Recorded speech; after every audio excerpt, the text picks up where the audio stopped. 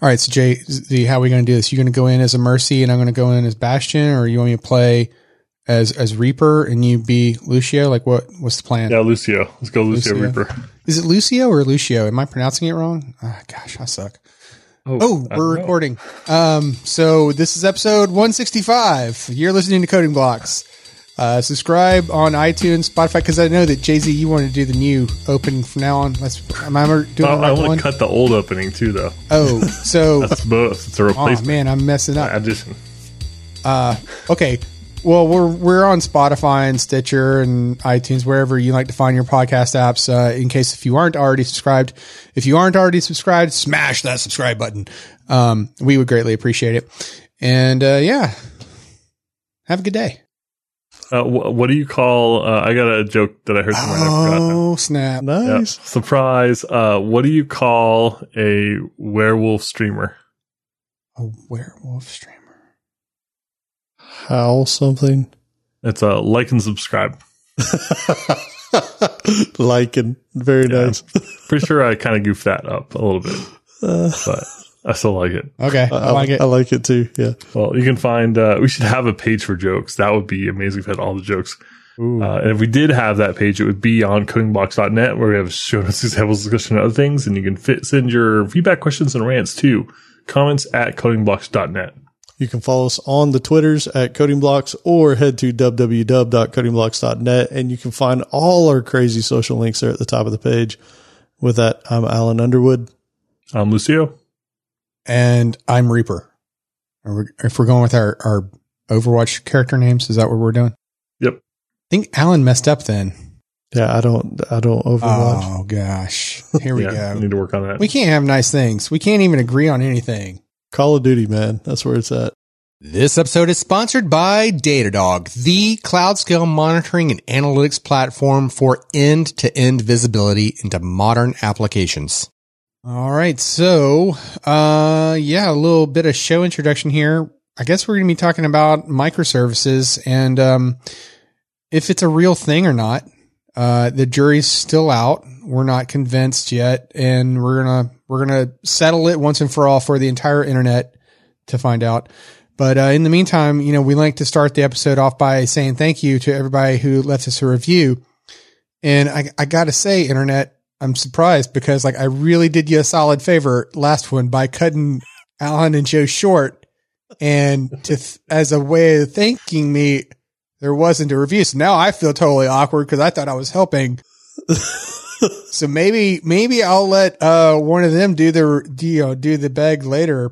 But it might just be us here. It's probably that is probably likely it for real. But I didn't want to be negative and call it out like that. But now that it's out there, I guess we have to talk about it because it's now the elephant in the room. Thank you. But it's back to us. So, if you can this time. No. I think everybody's on that Rick Rock thing or whatever it is. Oh. No. All right, so seeing as how we have no reviews to cover, please, if you do halfway want to do it, that'd be nice. Also, I have published a couple of videos up on YouTube. They are quick tips, and I say quick because 5 to 10 minute range.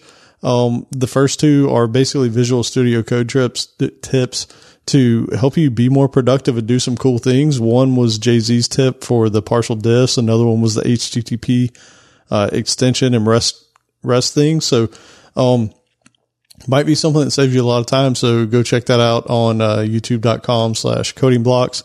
And, and Jay-Z, you got something up there too. Yeah, I did a video. I'm loving me some Scaffold. Got a talk coming up October 9th at Atlanta Code Camp, that I pitched for, showing you what Scaffold is. And I kind of use it for local development in Kubernetes, kind of like a Docker Compose replacement. Love it. And, so I did a little trial run of kind of a demo-y kind of thing that I'm kind of wanted to pilot out. So I went ahead and recorded it. It's 15 minutes long that I really try to kind of hammer, home and, focus on the main value of Scaffold. And so I tried to make it short, tried to keep it light, still ended up being 15 minutes. And, I also use this weird choral angelic background music. So all the comments and feedback I've gotten so far have been about that. So if you're into that sort of thing, this is a great place to go. You should watch that video if you like that. That's actually my favorite genre of music. I didn't even realize that you had it there. So angelic, modern music. Yes. Yeah. It's really good. Especially I like it when there's like a mosh pit for it. You really and wings just sprout. You just fly over the crowd. Yeah. Gives you an opportunity. It's a good outlet for aggression and whatnot. So, it's healthy. I like it. So a heads up on this Atlanta Code Camp thing. Like, keep in mind, he said he submitted his talk. Like, I don't think his has been accepted yet. I submitted 2 as well. One on, why would you use Docker, and another one on Flink data streaming or real-time data analytics type stuff. I think both of mine are still sitting there and pending as well. So hopefully we'll be talking at Atlanta Code Camp. So this is awkward because I recently wrote in a letter saying like, hey, these talks I'm not interested in the most. And those 3 came up. Was I not supposed to send that? Well, I'm a jerk. Yeah, that stinks. So we might get approved for them. If we are, we will be, I need to finish that. We will be showing up all 3 together there to have a booth and do all that kind of stuff. So yeah, assuming that everything still works out, that's the current plan. So I think that every like public gathering has to be like, asterisk, like there is the possibility that, the thing gets canceled out from underneath us. Cause they did have some kind of a verbiage about that from what I recall, for the Atlanta Code Camp. So yeah. Jeez. Well, we hope. Hopefully. Yeah. Hopefully. Yeah, I feel like, Joe started us out with a joke and I just can't let that sit. So, I have the dad joke API just right here at my fingertips available to me. So I got to like follow that up. So, there was a beekeeper that was indicted after he confessed to years of stealing at work. Do you know what they charged him with? Buzz something. They charged him with embezzlement. There you go. That and other quality dad jokes can be found with the Dad Joke API. So don't, I know that you're going to be beating me down with emails and, messages on Twitter or Slack, like, hey, where'd you get that great joke? And that's where I got it. Speaking of, I realized where I got my joke from earlier, like and subscribe. Yeah. It was GoodProgman.net core show. Awesome. Thank you, Jamie. Thank you, Jamie. Yep. That was awesome. He's going to get another shout out in this show too. Word. So let's get into the meat here of this episode. We're talking about microservices, and kind of what did this was it triggered us in the last episode when we talked about the JetBrains survey, when like over 80% of people are working with microservices. 35. Huh? 35%. Nah, I could have sworn it was way higher. Well, while Joe is verifying that number, I want to like kind of reinforce when Alan says that it triggered him. Like, do you remember something about Mary and the guy, the way he would twitch about the 7-minute abs? Like that was literally like as we were recording the previous episode and we got to that metric. Alan really like, it was like Joe and I are in the back. Like, have you taken your medication? You okay? Do you need a break? Yeah. You need some water? Like, what's going on? So I looked it up. So the deal is 35% of all respondents develop microservices. However, later it goes on and says, what approach do you use in your system design? And 88% said microservices. Yeah, that's crazy talk. Yeah, and especially because REST is 83%. Right. So 88%, man, like triggered. Absolutely 7-minute abs, twitching, all that. If I recall though too, like we actually joked about it, like, cause it was like, what approach do you take? And I think I joked about it at the time of something like, okay, well, like here's all the possible approaches we could take. Like, microservices is one of them. Yeah, that sounds too hard. Okay. We looked at it. It was an approach we looked at. Okay. Let's move on. Right. So So that was kind of where I was like, do I understand what microservices are? Maybe it's time to kind of reevaluate that. And then got me thinking, it's like, well, does anyone know what microservices are? Like, do we even have, like, have we found an agreement? Is this an ubiquitous term or is it just completely vague? I walked away from that survey with the conclusion that if 88% are looking at it, then I'm like, I guess I don't understand then. Right. And I don't know, because I wouldn't have guessed that high a number. No. So here's the deal, right? Like, Joe went out and found this site that's actually really good, microservices.io.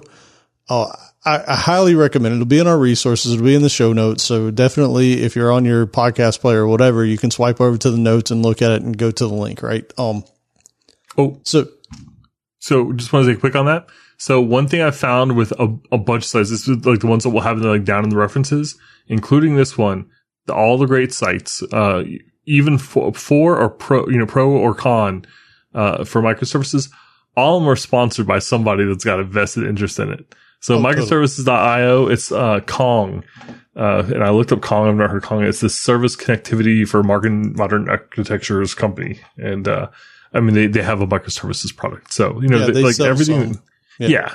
So, like everything, on here is coming from a company trying to sell that sort of thing. And like, we'll see that time and time again. Like every link we have, like there's some marketing force behind this. Everything's an acronym. So like, I just expected it to be like Kubernetes on Angular, like on NG, so turns out like that's not the thing.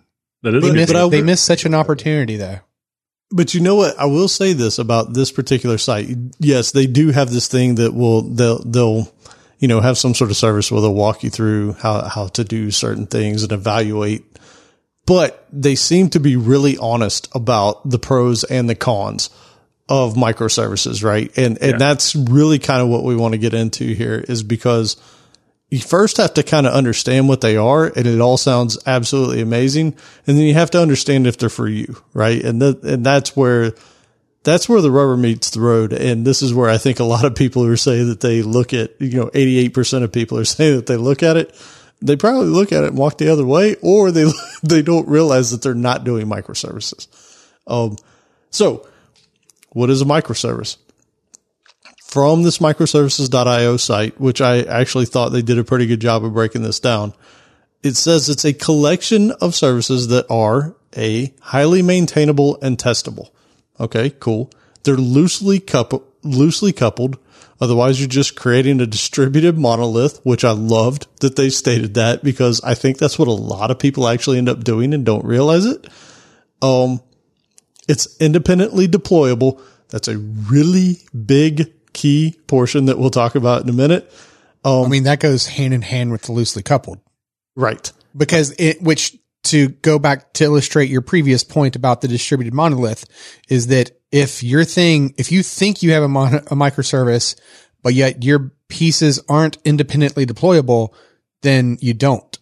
Right. Totally. Yeah. If you have to make coordinated changes, they're not microservices. Exactly. And we're going to talk about some of the specifics on how that ends up happening, and you don't even realize it, right? They also put that it's typically organized around business capabilities, right? So it says that, I think somebody else put this note in here. Somebody want to talk to it?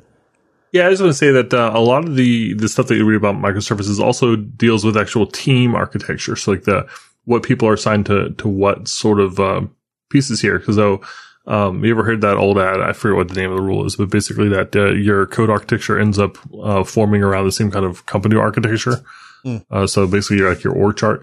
So this kind of thing applies here. So like a lot of the microservices architectures that you'll see and you'll read about, the architecture will mirror the organization of the company. So like the services will be kind of grouped around the teams that actually work on them. So what he's saying there is, like, if you have a customer service department, if you have a billing department, if you have a shipping department, that kind of stuff, you'll probably have microservices that are very much tailored to each one of those groups. Well, I think it's even smaller than that, though, right? Because I think it was actually I think it was like one of the clean architecture books that talked about it. It was either that or the data driven or design. Oh my God, I can't remember the DDD book. It was data intensive. Domain-driven design. Domain-driven. You said data, and it just shot it. I was gone.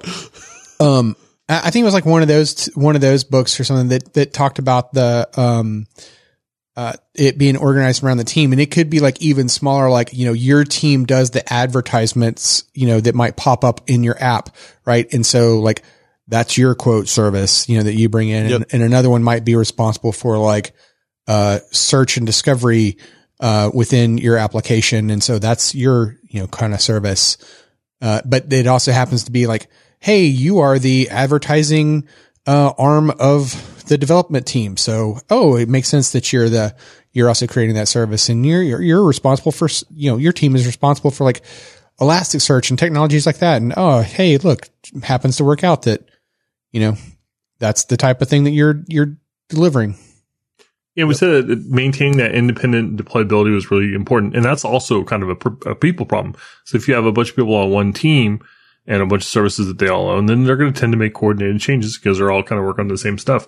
But if you want to be able to deploy faster and smaller, then you kind of need these teams to be able to operate independently and to make changes independently and kind of publish those contracts independently. And so a lot of the organization around the code is also organization to support that deployment strategy. Yeah, and that's their next point also is typically a microservice is owned by a small team. I think they even brought up the thing that we've talked about in the past with 2 pizza teams, right? Like you're not going to have more than, you know, X number of people, basically no more than it would take 2 pizzas to feed the team. Looks like somebody also added in some more the stuff. pizza thing though is like for like, I thought that was about meetings though, right? Like don't organize a meeting that you can't like have two pizzas feed the, you know, all the attendees. And teams. Yeah. Well, they talked about that also on this microservices.io, saying that you don't want a development team bigger than that either, for supporting microservices. And I think it goes back to what Jay-Z was saying, which is if your teams get too big, then you end up doing things that tightly couple things when you don't really mean to. I see. And a couple things I would add here. So I talked to Jim Hummelstein about this episode on the Coding Blocks virtual happy hour on Saturdays. I just happened to mention that we were going to talk about microservices next, and he recommended me some materials, which we'll get to later. But also he had two really good points that he made. He talked about services being stateless. And the stateless part of that is the scalability, which is, you know, also important and, you know, good for lots of reasons. But it's also about not coupling tightly things together. So like if your thing has state, it's because it knows something about a process that stretches on beyond itself. So that's not a microservice at the point, you know, it's back to distributed monolith. So by keeping things stateless, you just kind of help things remain atomic. That also means that they're independently scalable, which is a major benefit of having microservices, and one reason that you might want to do this. But like, okay, if I may, because when we talk about that, like anytime we talk about like scaling anything, right? It's never the stateless bits that are the problem. Right. Right. Like if you have a web app that has no state, like, you know, it's easy to be like, hey, you know what? I'm going to have 1,000 of these, or I'm going to only have one of these things. Like that's the easy part. It's dealing with the state, like, you know, properly sizing out like a Postgres cluster or a Kafka cluster. Like those are the things that are always problematic. But I think if we were to also go back to the things that, Uncle Bob and, again, the, domain driven design, Eric Evans, I think was his name. Yep. Then you would front that data layer with something like nothing would have like direct access to that data source. And the thing that's fronting that would be stateless, right? Ooh, we'll get into some of that. Here we go. Yeah, we'll get into triggered Alan. He's already twitching. Yeah. There was a lot of interesting things on this microservices.io site, but they do talk about some of the state stuff. Yes. Yeah. You had a couple more here, Jay-Z. Yeah. So, Jim also turned me on to Sam Newman. So I ended up, picking up a book from Sam Newman, who just got like 2 really popular books on microservices. And one thing I noticed here in the definitions we got on microservices.io is none of them mentioned the size. Like we didn't talk about, aside from the team, small team, we didn't talk about the size of the service. So I just thought it was kind of funny. And you had a quote here that microservices are small autonomous services that work together. And so that was his definition. And even that, like, right off the gate, we said that, what is a microservice? It's a collection of, because it doesn't make sense to have one microservice, right? Because it really has nothing to do with size so much as it has to do with responsibility and working as part of a greater whole. You can't, kind of by definition, have one microservice. I don't like your next line because I can't even figure out what it means. Yeah. So this is something else I picked up from Sam Newman, thanks to Jim, because I was reading the first chapter here. He talked about, semantic diffusion, which is basically, a way of saying, like, if a term gets out in the wild and kind of gets popular and it doesn't have a good, strong definition, then that definition will kind of grow and evolve. And people will hear something like microservice and apply it to something that maybe they're already doing or something else is doing. And the definition grows until it's just so big. And so even though we came and we just listed like 7 things and said, this is what a microservice is, the term's kind of made up, right? Like, no one defined this term in a paper written in 1987, like a lot of like vocabulary and technical stuff is. This is a term that kind of evolved. And because there's a lot of disagreement over these things. And so what we're trying to do is like retroactively find a definition and fit it to what people have kind of defined as the best practices. And so, you might find people that say we're doing microservices, and then you find out what they really mean is small services that are distributed monolith. And so, and by having these definitions here and this kind of like upfront definition, just gives us a framework to talk about microservices. Like saying the 3 of us are agreeing that this is the definition that we're going to go with, and we're going to talk about things because this is where the industry is kind of settled on this definition after the fact, after we're retroactively applying and trying to kind of find patterns here. And so it's just kind of tough. And I found this vocabulary word that he mentioned, kind of referring to that. Semantic diffusion being that vocabulary word. Yeah. Hey, just to take one step back, I think I might have referred to it as like data-driven design or something like that, but I was referring to domain-driven design. Right. You said that too. Okay. Did I say it? Yes, okay, good. You did. Yeah. It dawned on me and I was like, I don't think I said the right thing, and that's going to bug That's why as soon as you said data, I was like, data-intensive apps, best book ever. Yeah. All right. So the next part of the microservices that they say is a key feature of this type of implementation is it enables frequent and reliable delivery of complex applications, right? And that's because of the loose coupling and the independent deployment and all that. And this one I found really interesting, and I like this one a whole lot, is it allows you to evolve your tech stack. And the reason that they stated behind the scenes for this is because you're deploying smaller services, typically these services are going to communicate on a standard protocol like REST, right? Like you might use the REST protocol when you're doing this. And so nobody cares about whether it was written in Java or C# or Node or whatever, right? As long as these things can be called and a contract is met, you call the customer service and the customer service returns you a customer object in JSON or XML or whatever you want. Doesn't matter what it's written in. So you can actually evolve your tech stack more effectively over time because they're in smaller chunks that you can do. So that was really interesting.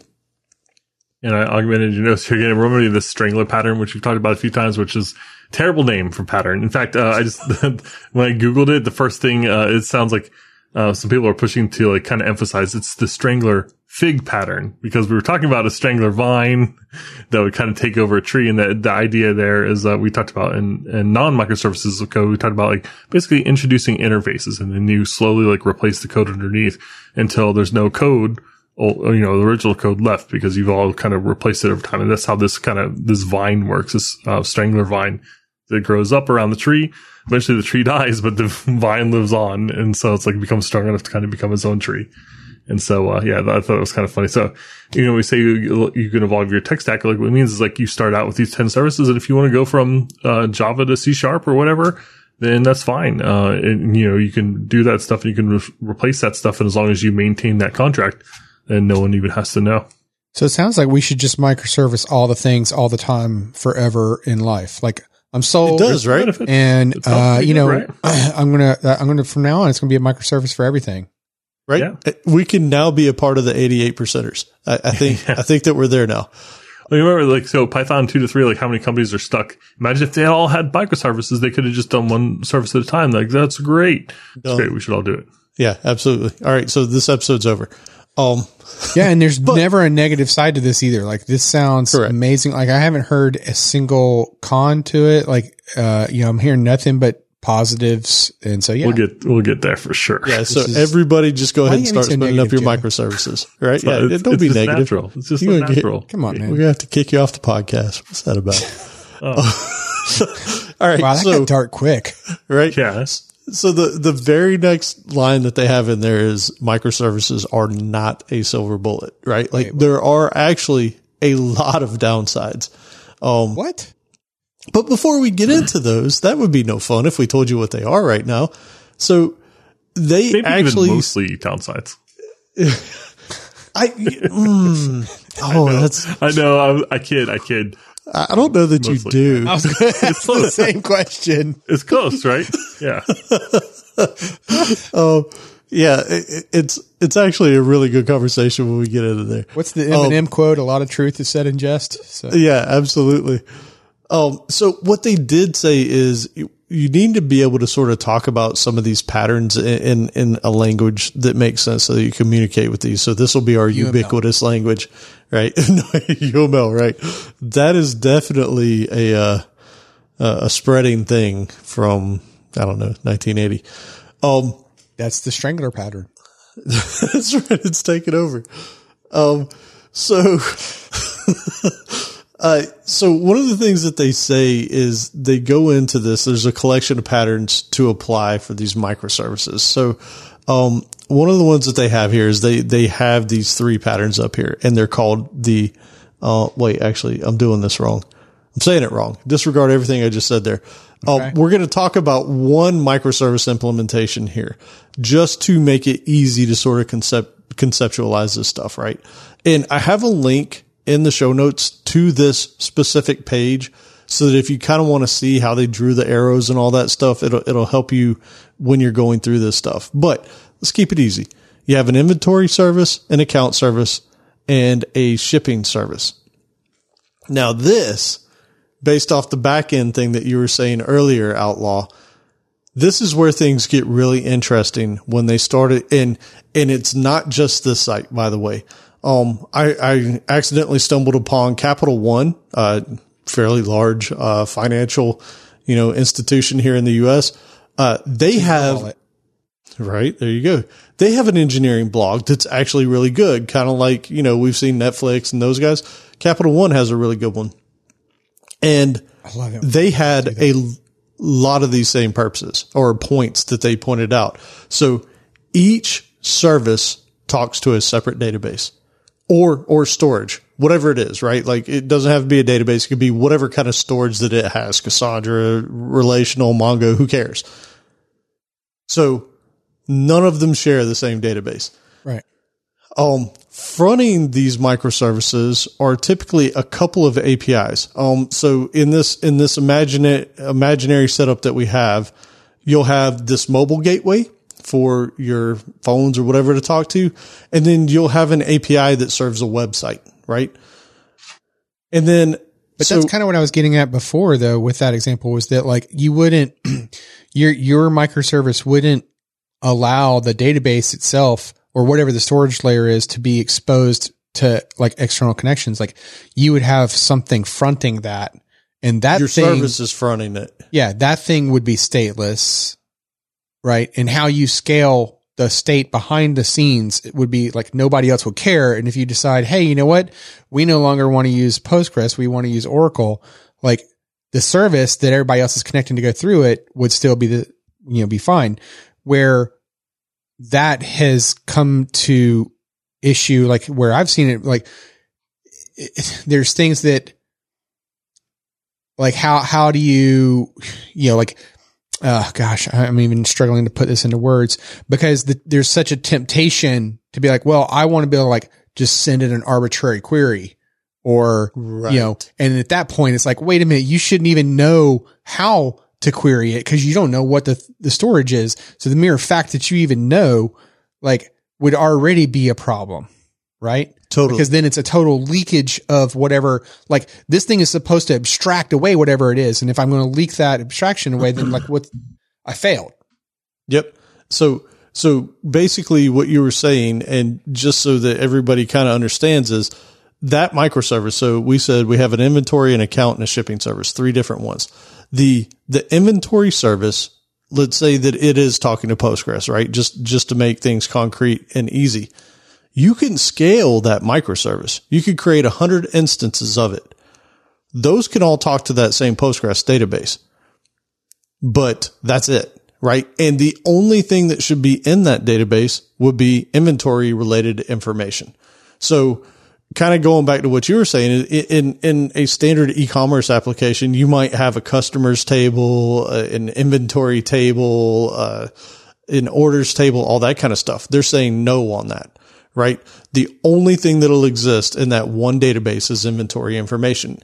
And we could even go back to a concrete example that we've talked about from the past, like as it related to Amazon, right? Like the database that has the customers is not the database that has the orders. And you have to go through another service to get customer data from, and like, off to that, and have a need for it, like, and it's purposely done like that so that you can't join 2 different data sets together easily, to get information out. So it has like in that particular use case, like an added security benefit on top of this ability to scale them independently and, all the other microservices hoopla.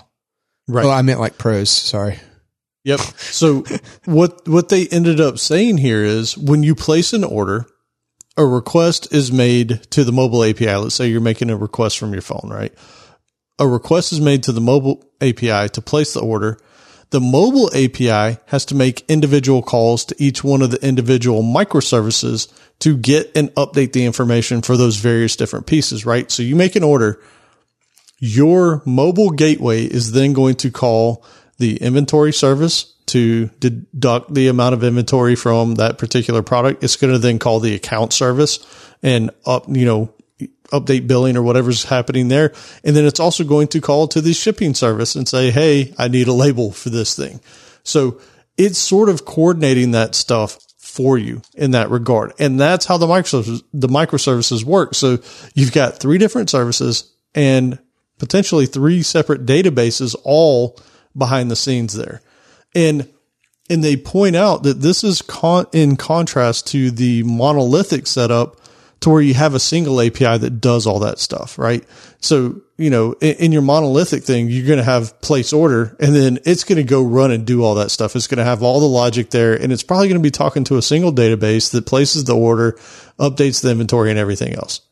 It's hard. It's a hard mindset to be able to convince people of too, because it's so easy to think about that monolithic one. Cause you're like, well, if I want everything to be like ACID compliant, for example, like I want everything in one nice transaction to where if I had to roll it back, then it's just the one transaction to roll back versus if everything's separated and then it's like, oh, well, what if like I get to step 4 and step 4 fails, but all the other ones succeeded? Like, you mean I got to implement that rollback logic in my application? Like that seems crazy. Why am I reinventing the wheel? There's already a database for this. And that's where like it's really hard to like try to convince people at a smaller scale to do this sort of thing because of these, I don't want to call them like impediments, but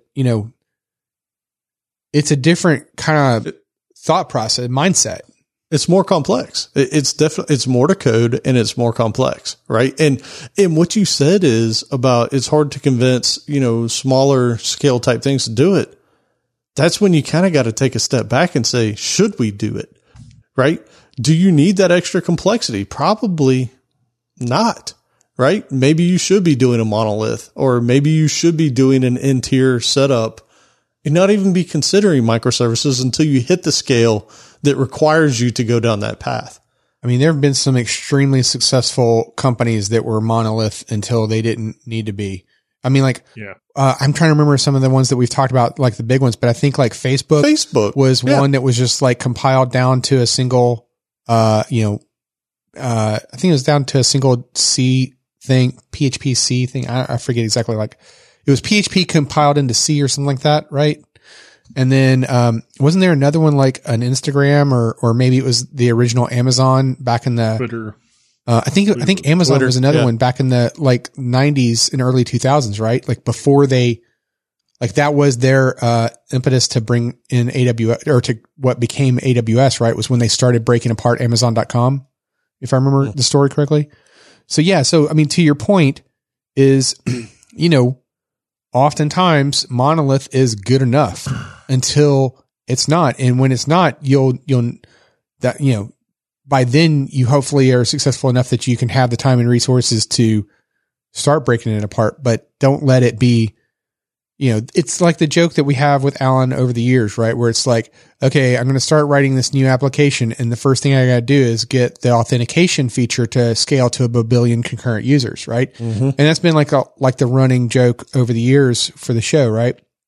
And, don't until it's a problem.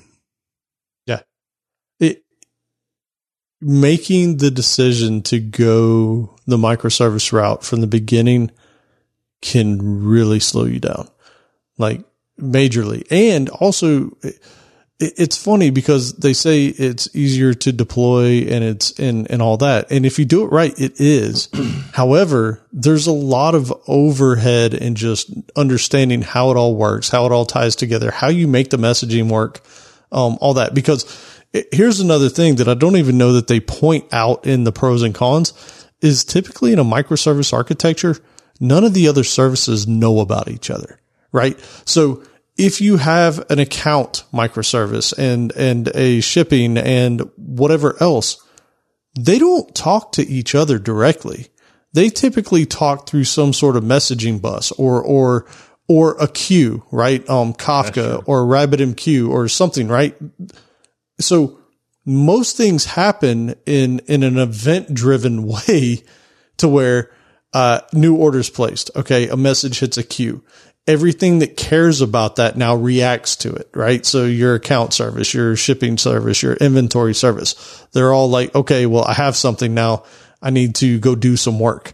And then they're not talking to each other. They're sending messages to a queue somewhere that other things then respond to. So that's a lot of coordination. I think in like within like the last few episodes, I'd made a comment too about like, like there's all these patterns that we learn about and look at the catalog of episodes we've done over the years, right? And some of the books that we've studied, during that time.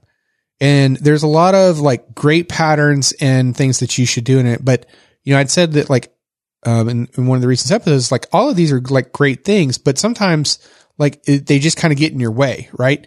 And to your comment a moment ago about with the microservices is like, it getting in your way, it's the same kind of thing. Like sometimes it's better to not fixate on like all the, like, where should I, like, do I need a comma here?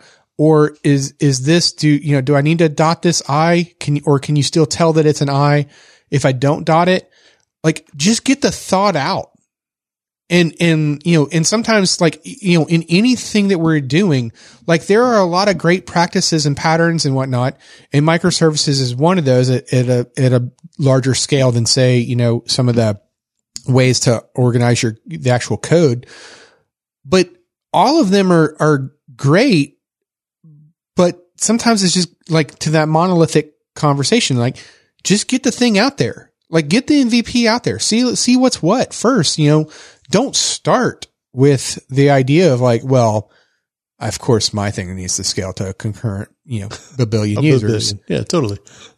Like on that note, like, well, remember we talked about like NoSQL versus relational databases, and we said that like with NoSQL, you really have to understand your domain because the shape you give to your objects is harder to change once it's out in the wild. You can't really kind of combine that stuff in different ways.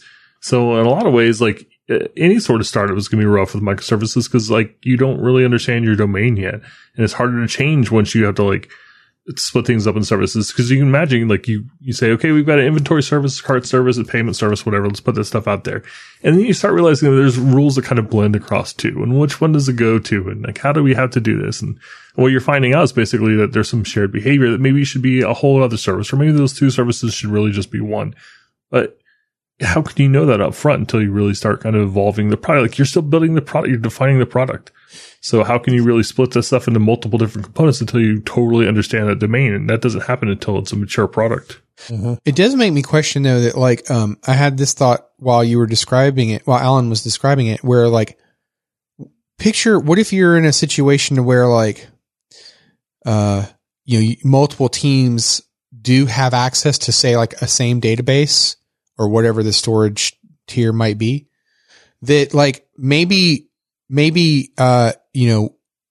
your team should protect themselves against those other teams and the changes by, even if there isn't already a service to front that storage layer, you create one that your team goes through. And then that way you only have the one single thing touching it that you're like, you have a layer of protection against, right?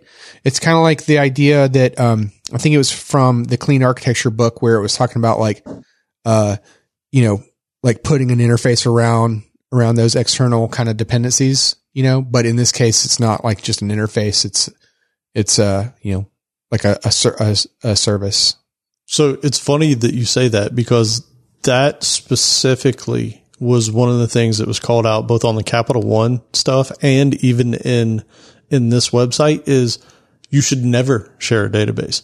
And the reason is because you accidentally start doing tight coupling. So for instance, if you update a table in a database, in a shared database, everybody knows that table's updated, right? And so now it's almost harder to do these independent deployments because you now know the contract of that particular table shifted. And if you don't follow suit in something, right? Like if somebody, let's not even say that you just added a column to a table. Let's say you deleted a column from a table and you broke that out into a bridge table or something, right? That's something that leaks through your implementation. And so anybody that's accessing that same database has to deal with that same thing. And so now you can't really independently deploy things because your stuff's going to be tied to the other team stuff who are using that same database. And that's why they were like, you have your own data stores. And then that way, the only thing you honor is your contract. Doesn't matter if you delete something behind the scenes. As long as you're always honoring your contract on what returns from your API, you're good.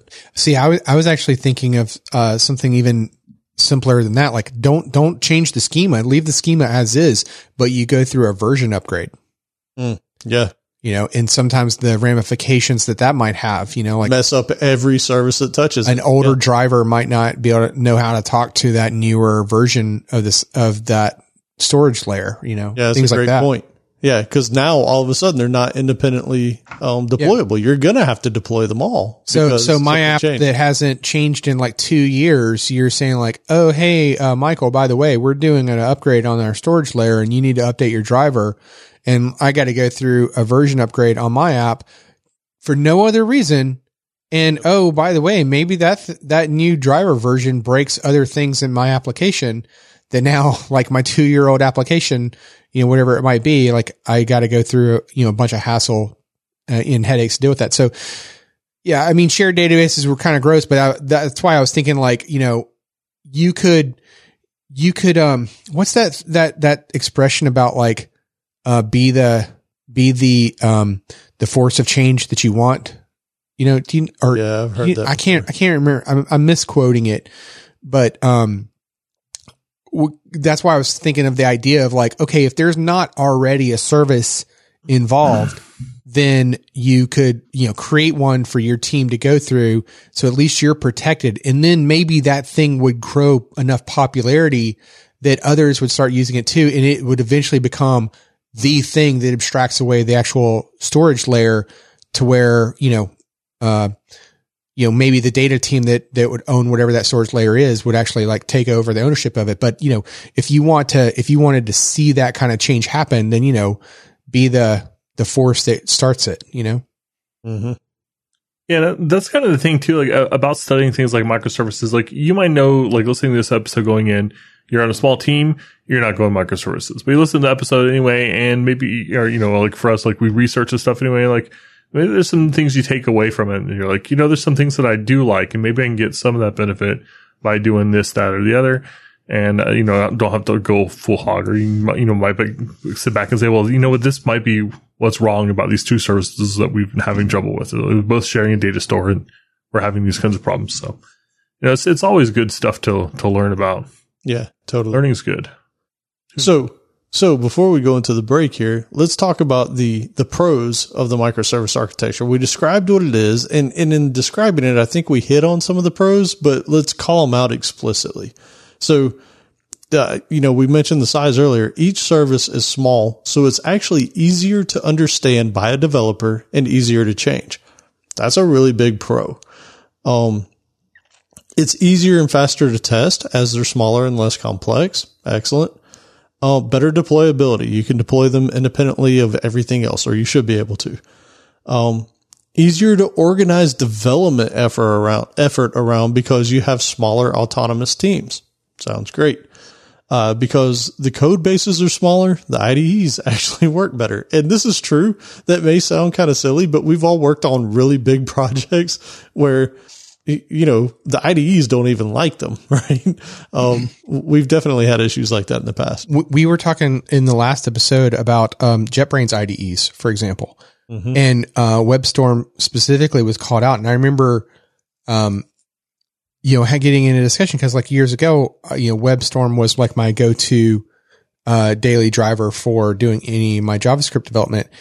And I remember like at a meetup, they used to do, this particular, it was a JavaScript meetup, and they would do these lightning rounds. And, I don't even remember how it came up in the meetup, but somehow like, IDEs,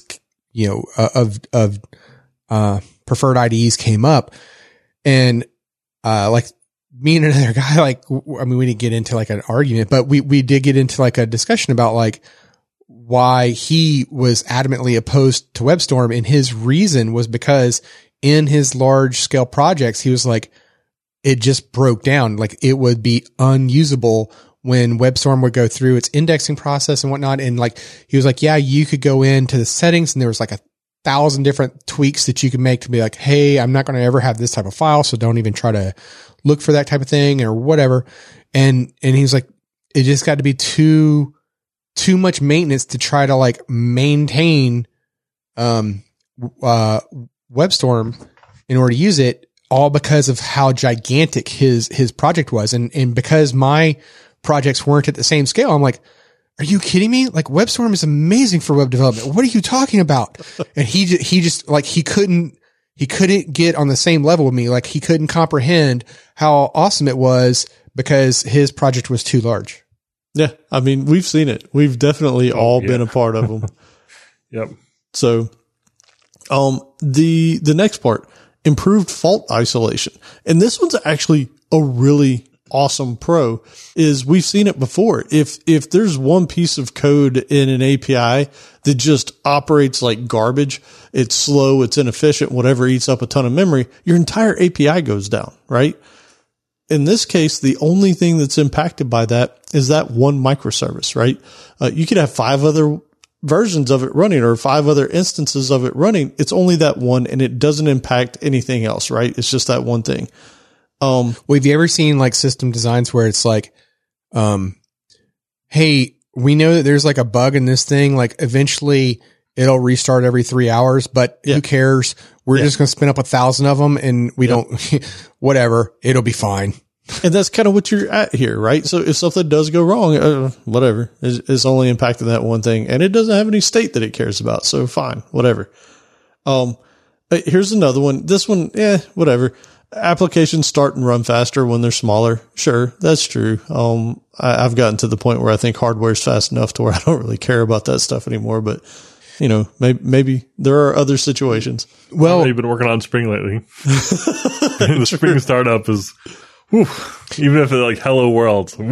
Yeah. Well, coming at this from like a Kubernetes point of view, like this super matters how fast your application can spin up. Because in the case that the coordinator decides to move it to another node pool or to another node or whatever, like it wants to be able to like shut something down quickly and then spin it back up quickly so that there's, or actually I guess it would like spin up the other one before it shut down the other one, but whatever, the point being is that like it wants to be able to do those things really quick in order to not have downtime, because that's the goal in a Kubernetes environment. Yeah, good point. And so the other one that we already called out earlier is it also allows you to be more flexible with the tech stacks, right? You can totally change out pieces as you see fit because they're smaller and easier to do that with. Or experiment with new technologies. You've heard a lot of great things about Rust. Let's check out this Rust thing. What's this Rust thing about? Does it bias anything? All right, yeah. Totally. Now, don't tell your boss that this is what you want microservices for. Right. I mean, this is what we all actually want it for, but this is not how you sell it. Right. Today's episode of Coding Blocks is sponsored by Datadog, the unified monitoring platform for full visibility into all your serverless functions. Troubleshoot performance issues faster by seamlessly navigating between logs, Lambda metrics, and distributed request traces, all within one unified platform. Datadog provides real-time screen boards and service mappings so you can get complete observability in your serverless environments. And I'm looking at what they have to offer for microservices right now. And, I mean, it's just literally beautiful. Like, I just want to cry looking at it. It's such a hard problem, and they make it so easy by tying all this stuff together, giving you things like distributed tracing and mapping, monitoring, the visualization and like tracing and correlation across the different logs sources across different services to figure out like what went wrong. It's so important to and it makes things so much easier. You really need to have this stuff. And it's great to see what they've got there for microservices. And they take that same level of like quality and detail and just attention to your needs, customer, no matter how you're using the product. It's just, you just gotta go Google Datadog microservices. He's not wrong.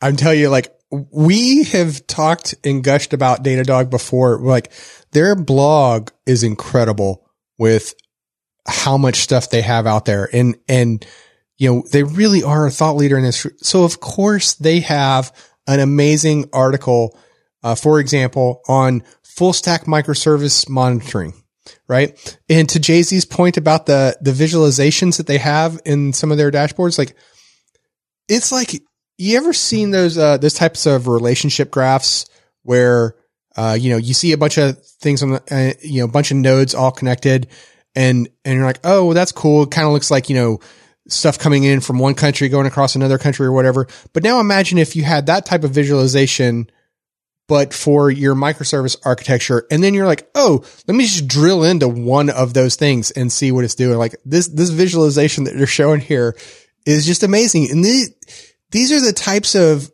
I'll include a link to this in the show notes. If you go here and you look at these types of visualizations, these are the amazing types of functionality that you're going to get with Datadog to, when we talk about how troubleshooting your performance issues faster. Yeah. You know why? Cause you could easily visualize where the source of the problem is without having to like go and manually read those logs yourself. Instead, you're like, oh, this little blip right here was red. Let me click on it, see why, right? And then see something. So like, you owe it to yourself to go check out Datadog. I'll have some links in the show notes for you to make it easy for you to point you in some directions. But go check it out. Start monitoring today. You can get a free 14-day trial and receive a free Datadog t-shirt after creating one dashboard. Yeah. So again, go check out datadoghq.com/codingblocks to learn more about how Datadog can help you optimize your serverless environment. Okay, well, it is that time of the episode where, I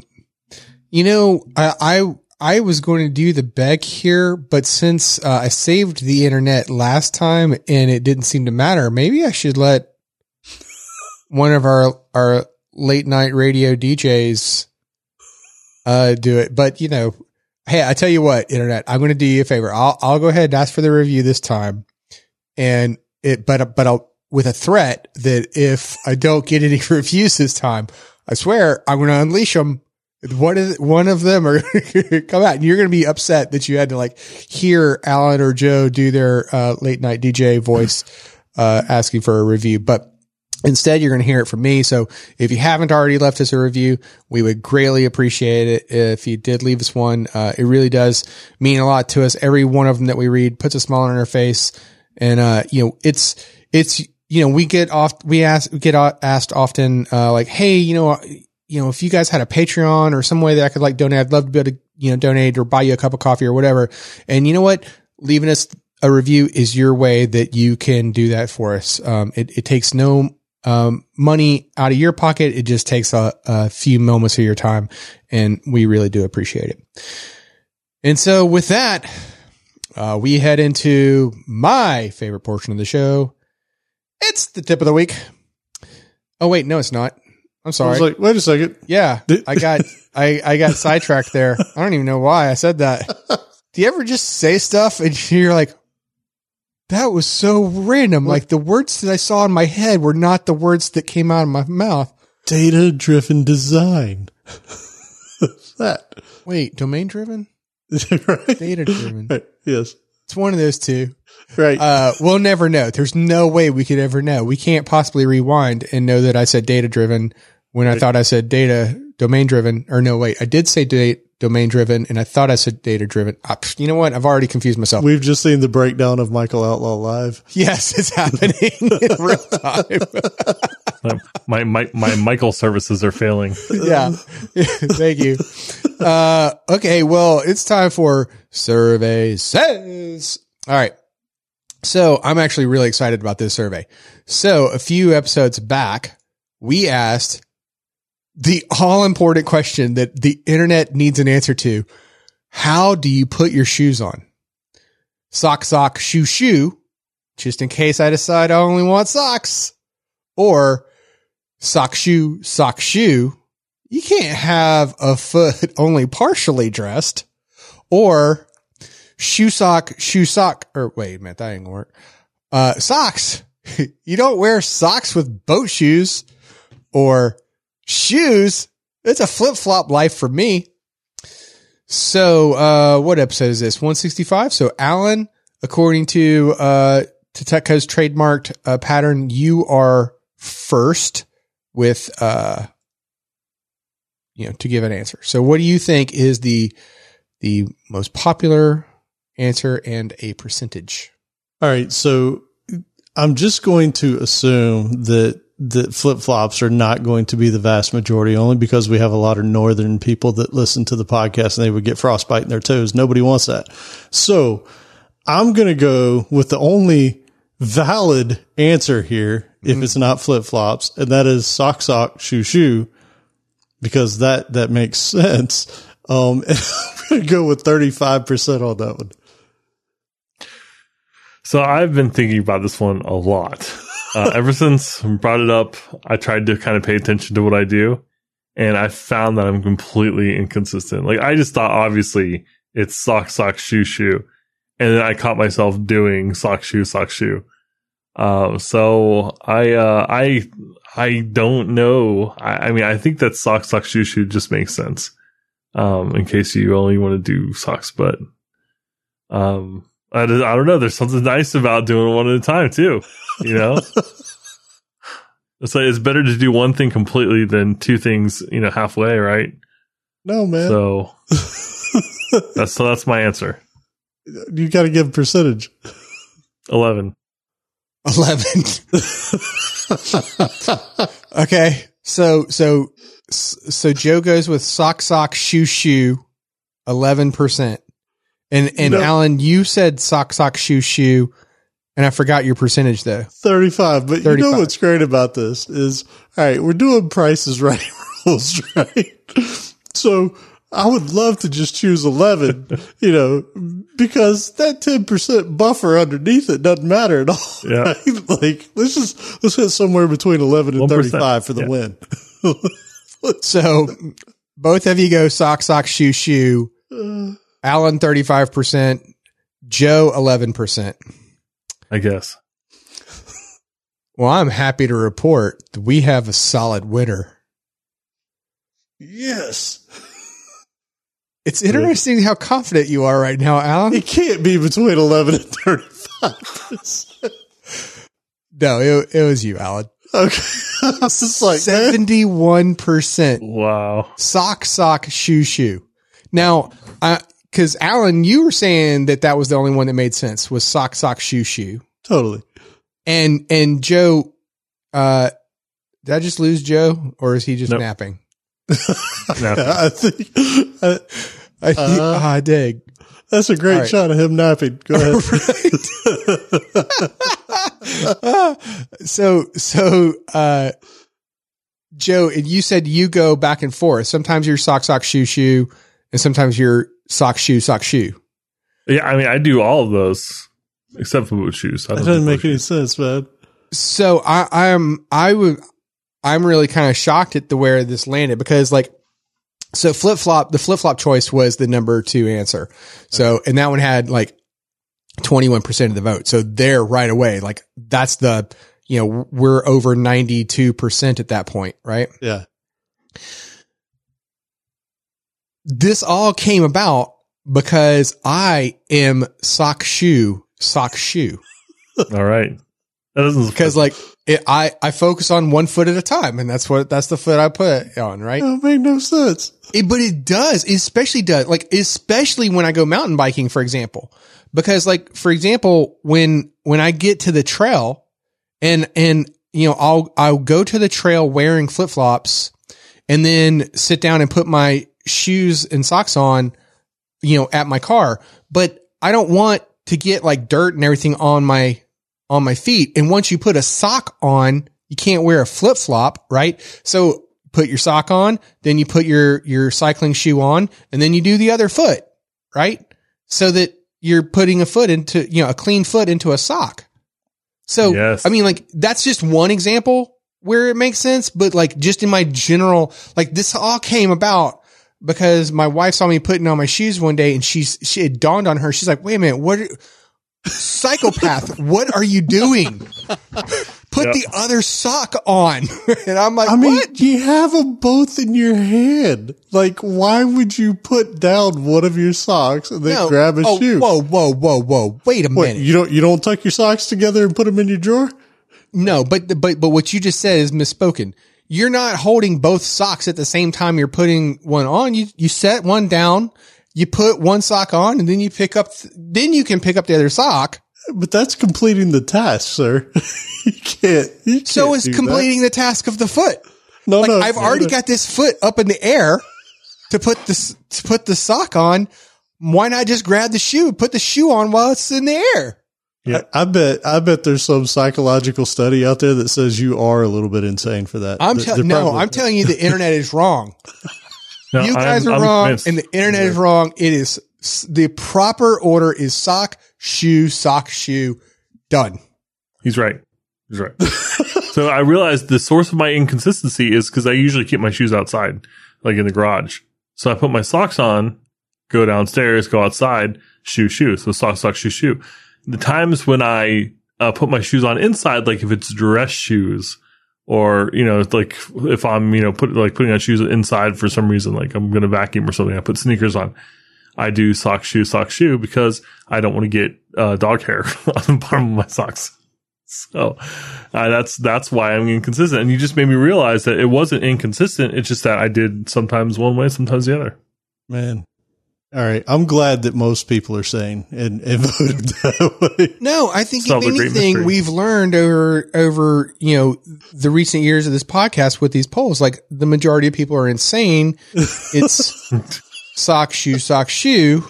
And this is just yet another data point to confirm that. Like, I feel like we should follow this up at some point in the future and be like, okay, now that everybody heard the other episode, we need more people to vote and tell us if this is crazy.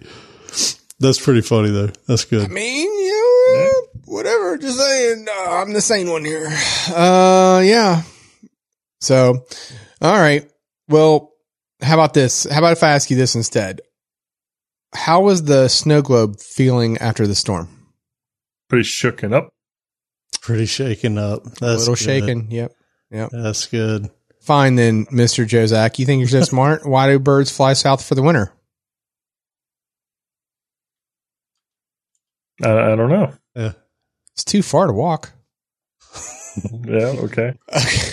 So for your next survey, enjoyment, this one isn't going to be as controversial. I mean, I think the sock shoe question will be forever like the most controversial question we've ever asked as a survey. But I see you questioning. Did we do tabs and spaces? I think we might have at some point. This one is way more controversial. Like this is definitely the holy war of the internet. All right. Tabs versus spaces is just among software developers or whatever, but you might have a point. Yeah. This one affects the whole internet. So, for this episode survey, we ask, for your next laptop, are you leaning towards something with Windows 11? It'll be fine. Or something with Apple Silicon. It'll probably be fine. Or something running some Linux distribution. App install fine. Or probably a Chromebook. I mean, it's good enough. Or is it laptop? I'll stick with my desktop. I don't go anywhere anyways. Nowadays, truer than ever. I'm curious with this one. I don't think we've done one like that in a while. I don't think so. But, and I heard you passing judgment on the Chromebook. It's good enough. It, depends on what you're doing. Yeah. We've actually had, people who have written in the past that used a Chromebook to get all through their CS degree and, used online services for everything. Well, Google employees do the virtual desktop stuff too. I don't know about all of them, but, and it's common. So it's probably fine. It's good That's because they own the cloud compute, right? Yeah. Like they can afford to do that. They spend $1 million on VMs that are all funny money internally. So yeah, whatever. All right. So we finished up with the pros of the microservice and there were some good ones, right? Like I think we all thought that those were all pretty good. All right. So here's the downsides. Let's hit the cons. All right. So this one cannot be overstated. There is additional complexity of a distributed system. Man, isn't there? Oh, yeah, for real. It's miserable. Like, I hope you looking at logs in some sort of aggregation tool. And then all the authentication to go across all of them. Like if you have to do any kind of certificate management among them. Wait, yeah. I feel like Jay-Z had more to say there. He was quick and hot to jump on. Yeah, I mean, it's such a pain. You should never do a distributed system. Never, unless you have to. And in which case, well, we'll make the best of it. But yeah, I mean, the debugging is terrible. It's so hard to see, setting debuggers and stuff, having multiple editors open and stuff that's stuff that nobody wants to do. Maybe it looks cool and the dashboards, Datadog dashboards are amazing. But if you could just do it all in a single pane of glass and a single file, you would. Everyone would, right? It's huge. Hey, and what you said about debugging is no small thing. I don't remember if I have it in the show notes here or if it was just something I read on one of the several pages I was on. A lot of IDEs are built for more monolithic type approaches. And I'd never even thought about it. But if you ever try and debug a distributed system, you'll find that to be true real quick. It's just not easy at all. There's just not good tooling for it. It's like you said, it's crawling through logs and that's not fun. So Visual Studio by default, it doesn't you start a project, it'll stop whatever other one you got. You have to go turn a setting on. And even then, in IntelliJ too, like it kind of like it wants one to be prominent. Like this is the one that you're in right now. You know, everything is like it's a drop down, so it's all built around having one thing selected at a time. So you can do it, but it's just awkward. Yeah, they're not built around it. So another one, you have additional cost, overhead of services, network traffic, all that good stuff. Additional storage. You could be duplicating storage for that data. Totally. Multi-system transactions are really hard. I don't know if we get into it in this episode or not, but that is super true. What Outlaw brought up earlier about, you have a 4-step order process in a database. You have a transaction you wrap around those things. If something fails on step 3, then you just roll back, right? Like it's done. In a distributed system where they all have separate data storage, you have to manage that on your own, right? Yeah. That's not easy. Somebody's got something here on a Stack Overflow thing. Yeah. So check out this, click this article. And I think this is a diagram that, we can actually describe. If you scroll down you'll know when you see it. I just love the title of this article, The Macro Problem with Microservices. Yeah. The duct tape. Yeah. So someone want to describe this picture? I see your celery's in there, Alan. Oh man, it really is. Yeah. So, I mean, I haven't read this article, but it's kind of funny. They have these pages that are duct taped together with technologies, right? So you got duct tape, like holding a page together with Redis, and then you've got duct tape holding together, MySQL with another one. And then there's like a barbed wire chain. No, it's broken chains. Broken chains? Oh, yeah. Broken chains. It's chains with a bunch of weak links that are already broken. A RabbitMQ's a frayed thread that's being linked to from them. Like, it's pretty funny. Yeah. So I do have something funny to say about this article, though. Or I don't know if it's funny or not. So this is the Stack Overflow blog, right? So let's go check out this author. Yeah, this is November 2020. So way before the acquisition by their new parent company happened a couple days ago. It finalized. This happened months ago. Ryland Goldstein is the author of this blog post, right? And they're the head of product at Temporal. Who's Temporal? Well, they're a microservice company. They've got products around microservice, but he doesn't work for Stack Overflow. As far as I can tell, he never works for Stack Overflow. They work at Temporal. So I thought, well, does Stack Overflow blog just have like guest posts? But you won't find the word guest anywhere on this blog post. Interesting. Yeah. And if you scroll down, like about halfway through, it starts talking about Temporal's products. So this is not like someone who used to work at Stack Overflow and then, wrote this article and then moved on and updated their bio or anything. Like about halfway down the page, it starts talking about Temporal and their services. And it literally says, so now comes the part where we pitch you on our solution. Right. But it doesn't say anywhere on here promoted blog post. Huh. Yeah. You would have just assumed that it was something that Stack Overflow people would have said something about. Yeah. And if you go to the authors page on Stack Overflow, it's just stackoverflow.blog/authors. Everyone, I believe, on this authors page actually works at Stack Overflow. And this person is not shown there. But if you go click on their title in the article, they've written several articles on Stack Overflow.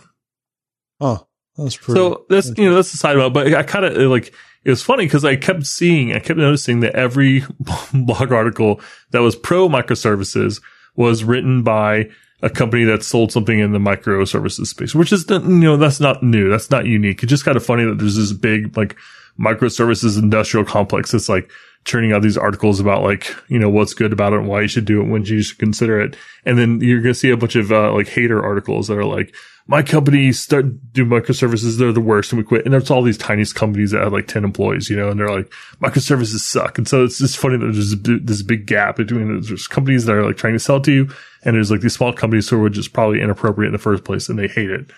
So it's kind of funny. But it kind of gave me I would say an icky feeling to kind of think Stack Overflow. When you go to the blog, you kind of assume that this is Stack Overflow. And by having the opinion on there, it kind of makes you think Stack Overflow is kind of behind this. And I always thought of Stack Overflow as being a shining example of a monolith. Right. So the whole thing was weird in the first place. And so it was just kind of weird to be this looks a lot like a promoted post or guest post, and neither one seems to be the case here. Like I cannot find any sign of that on the blog page. So we'll have a link there. I don't know. That's definitely a side note, but it was just kind of like, I don't like thinking that I'm reading a promotional post and it's not called out. Yeah. So you got to be careful with that stuff. Yeah. So the next con of this is implementing the inter-service communication and handling of failures. That's a really big one. It's not simple. I've seen some really complex setups.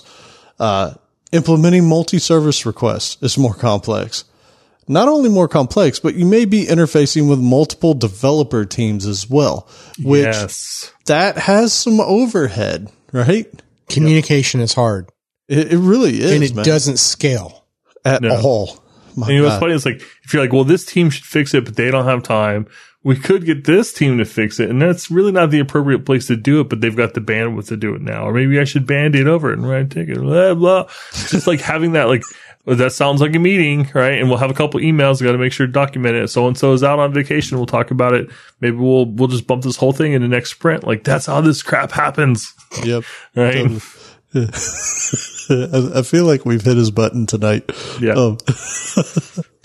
Yeah, I much prefer microservices. Last episode, Alan was twitching, but this one, Jay-Z is definitely needs his medication.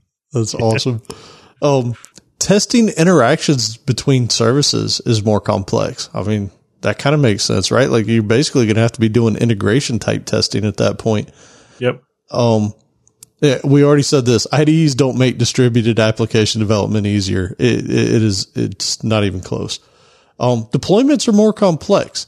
So even though you can independently deploy these things, managing multiple services and dependencies and all that stuff, it is actually harder, right? Like it's not just cake. Well, I mean, to be clear here, what we're talking about is that it might be a requirement that you have multiple versions of your service deployed. And that's why the deployments are more complex, because you might have to support, a V1, a V2, a V3 of whatever your thing is.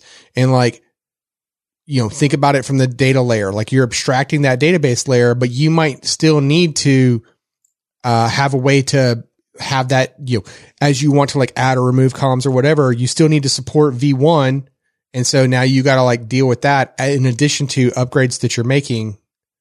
Well, and this also does, taking that a step further is you have to start thinking about, you've seen in code where things are deprecated, right? Well, if you're going to say that you're going to deprecate in your service, I mean, you've seen it before. You can send out 1,000 notifications and be like, yo, we're not kidding. On September 1st, these things will no longer exist. And inevitably, when you deploy your thing out on September 1st with those deprecated pieces gone, you're going to start getting emails like, why did this stop working? I can promise you, like, here's an example. This one, I hope this doesn't like bring back any PTSD for you guys. Oh, no. But I can promise you, come December of this given year, then whatever given year it is, this search service will go away. Oh yeah. And you can get that notification for a year in advance, and you can keep ignoring it and ignoring it and ignoring it and ignoring it until it's like 2 weeks before. And you're like, I think they might be serious. Oh, they really did mean that. Oops. Oh, I guess technically in that case, it was, after it actually did get shut down. Then they're like, oh, they were serious. Yeah. Oh yeah. They weren't kidding. So yeah, deployment's more complex. Oh, increased infrastructure requirements, right? Like if you have a monolith, you can set up a few servers and you're good. If you're doing microservices, it's probably a little bit more complex than that, right? Like whether you're running on VMs or you're doing Kubernetes or whatever, you have to have CPU, memory requirements, all that kind of stuff, right? So, that gets a little bit more complex. It looks like we have distributed debugging in here again. Is it called? Yeah. It's real hard. You know what I think that is? I think that was like a race condition. Like, it was supposed to come in the first, but because it didn't, because it's just timing, like it ends up coming in here as a duplicate. So yeah, sorry. We'll have to debug that, figure out what happened. Yeah. Well, I mean, that's not a real problem in prod, right? Like we should have a meeting about that. Yeah, you're probably right. Yeah, it's just a dev thing. Let's just ignore it. Right? Hey, Famous last words. What's this Twitter thing we got here? Yeah, so I thought this was really funny. So I got this from one of the articles I read, but it's a tweet from Simon Brown, who has written a book on software architecture at some point. And we'll have a link here in the show notes. And he says, I'll keep saying this in this tweet. If people can't build monoliths properly, microservices won't help. And I think that is the perfect thing. Like, microservices are not going to fix your crappy application, right? If your monolith has problems, if you've got problems with, abstractions and like configuration and deployments for a monolith, well, I got bad news for you. This is not going to make your life easier. So true. So true. And by that, kind of what he's getting at is if you've got spaghetti code and tight coupling all throughout your application and all that bad stuff to where, we talked about it in clean architecture and clean code and all those other places. If you can't make a change to a class because it just has cascading effects all the way through your application, you're probably in for a world of hurt if you think that you're going to be able to turn this into a microservice type thing. So, the first time I heard of microservices, like it wasn't called microservices to me, but it was working at Amazon. Someone was talking about having that you're going to have a tax service, you're going to have a shipping service, you're going to have all these different services, you're going to have a cart service, and the deal was it would go off and call these things. I remember thinking it was crazy, but it was because they were dealing with that kind of scalability, and they had teams that made a really good tax service, and there was teams that had a really good shipping service, and there's these things, and that makes sense to have a team working on shipping or a team working on tax at Amazon. And it's fantastic that they're not all kind of blocking each other. They've got independent deploys. All this stuff makes so much sense for Amazon. It doesn't make sense for a 5-person company, though. Right. All right. So the next thing here is we've talked about some of the amazing pros and we've talked about some of the really dark, deep cons. How do you know when you should be choosing the microservice architecture? And this also came from a little bit on the microservices.io site. And it's a hard problem to even answer this question because like Joe said earlier, if you're a small startup, like he said, most of the blog articles out there, we did microservices and they were terrible. We trashed them. If you're a small startup, your primary goal should be to start making money. Right. And to start making money, you need to get your product out there and working and selling and all that kind of stuff.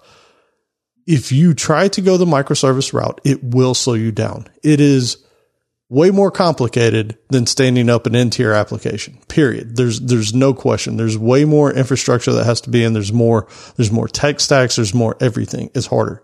But wait, Alan, tell me more about this end-tier application. What's that? I think we all know this one, right? You have your front end, you have your middle tier, and you have your data storage, right? That's kind of the simple one that's been around forever that I'd say a lot of people are probably most familiar with. Yeah. I just wanted to make sure that we defined it in case. Good call. Okay. But here's the downside of not choosing to go the microservice route. And this is totally true too. So this is a catch-22, right? Let's say that you do create a product that becomes very popular and you start hitting scaling problems. It can actually be really difficult to split that thing apart. If you didn't design it in a way like saying something like domain driven design or something along those lines, trying to figure out how to split the thing up and turn it into a scalable implementation may be really hard. If everything writes to the same database and your database is your bottleneck, you got to figure that out. If your API is set up and it's heavily based on state, you got to figure that out. You can't just start running 12 of them. So it becomes a really difficult thing. So does that mean you should do it at the beginning? Probably not, but know that if you do end up hitting that tipping point, it's going to take some work to do it. And maybe that's fine. If you're making money, then you bite that bullet when it comes. Yeah. An example might be, hey, one web server does just fine for your small store, right? And then eventually you're like, you know what? We're doing pretty good. I need more web servers for my store. And, I don't think I have state. Oh, wait, no, I do have some state information related to shopping carts and everything. Okay. So I do have some state. Oh gosh, how am I going to do that? Maybe it'd be good enough to just do like a sticky session. So, customer A comes in and they always get server 3, and customer B comes in and they always get server 1. And, that'd be good enough. But then over time, maybe, your company's really, really successful. And then it's like, hey, you know what? Maybe I just need to move, some of this into a caching layer that is independent of my app server. And now the app server can scale independent of that, and I don't have to worry about sticky sessions and things like that, right? Like, you evolve into these architectures over time. You don't start with them. Like the old expression of like Rome wasn't built in a day, kind of thing is still applicable here. Yeah. And when we went over designing domain driven design, designing data intensive applications, that's where the data came in. Like they even called out Twitter, right? Several times in that book. Twitter didn't start off as a hyper-scalable company, right? Like they grew into it over time because as the need and the user base and all that stuff was there, then it made sense. So, if you remember like the fail whale, like it was like even once they were popular, they still weren't scaling, like they might have wanted to. Yeah. So this is where I thought this was a really good portion of it. So they start talking about, all right, so let's say that you've hit that point. You're not trying to build Rome in a day. So you start out, you do things sort of a way that's easier for developers to get their heads around and start getting a product out there. And now you need to scale. How do you decompose this application that you've built into microservices? Like, what are some good keys on how to do this? And I thought these were good. One of them was do so by the business capability. I think, Josiah, you brought this up earlier, right? Like you kind of do it around what your company functions are. So they had some examples. You have product catalog management, inventory management, order management, delivery management, right? Like those are all good candidates for setting up as a microservice, breaking those out. Then they go into, well, how do you know the right way to break down the business things? And by the way, you do this with code all the time, right? Like I'm sure all of us look at our code and they're like, should I make this another class? Should this be another class? Should this be another method in this class? Like, this is not easy stuff. Remember when we worked in e-commerce for a large e-commerce company, the front end and back end kind of systems were like totally separate. So it was amazing because shipping could be down. Right. Oh my gosh. All day. Horrible. Awful. Oh my gosh. The orders kept coming in and vice versa. The, website, sometimes you do scheduled maintenance or something go down for a little bit. Things are still shipping. You got people coming in hourly, whatever. It's not like you'd have the warehouse worker sitting around all day and then they go home at night and, now you're back up. Now you're not shipping, so it was really great to kind of have that there. And I doubt we would have called them microservices even if, had the term been around back then, but, it had a lot of the advantages of being able to kind of scale and whatnot, but it was split up by business capability there. So it was totally separated and we had an ETL process for getting things in between and it totally functioned like that. Yep. Yeah. I don't know that I want to be careful though. Cause like just because you have different applications for different, business departments within your business, that doesn't equate to microservice though, right? Right. They were just separate systems. Right. Yeah. Different totally databases, separate. Different systems, but they definitely were not microservices. They wouldn't have scaled, right? Like I think that's the big differentiator of what he said is, one system could go down and the other one still be running, but they were still potentially using the same database. Like one system was using one database. So if something went wrong in that database, it didn't matter about the services or anything else. The whole thing was down, right? Well, what I'm talking about, ERP was Oracle, and front end was SQL Server. So they were totally disconnected, and there was like a queue between them. Right. So in that case, like the databases were, so the applications, they were totally disconnected, and the only thing that connected them was a queue. Yep. or a series of queues. But they weren't scalable, right? Like we couldn't spin up 1,000 order processors or anything. Like you still had some of those issues. So old school. Yeah. What else we have? Oh, so like, how do you break down the business capability? So it could be organizational structure, right? Like he was talking about departments earlier, customer service, shipping, whatever. It could be the domain model, like what we covered in domain driven design. What are some good bounded contexts to set up? I know we talked about aggregate routes and things like that back in the day, right? Like these units of work that kind of needed to happen. Which the next bullet point is, which leads to decomposing by domain driven design. So this was interesting. I don't know if you guys have seen this or heard this before, but I thought this was really good. You can decompose by verb. So like an action, order, ship, pay, something like that, right? Or decompose by the noun. So you have an account service or an order service, like the things that are parts of your system. I kind of like that. Go ahead. Well, I mean, and we definitely had this kind of conversations as it relates to REST. So now I'm trying to think like how that would work. Like if you decompose this microservice as ship, right? It would be a service for shipping, I guess is what they're saying. You would create a shipping service because that's your verb, right? If there's an ordering service where somebody places an order, that would be the service.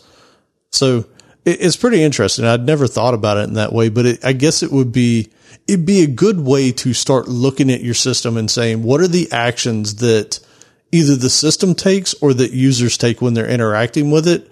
And then go from there. I think that might be a good way for you to sort of like visually parse and break apart the features. I think the part that struggled, like it dawned on me, like I was getting caught up on the semantics of it because I was thinking of like shipping service as like, well, the shipping department is the noun, right? Just like the billing service here is the noun, right? And that's why it was just purely a semantic thing that was kind of like, hanging me up. Yep.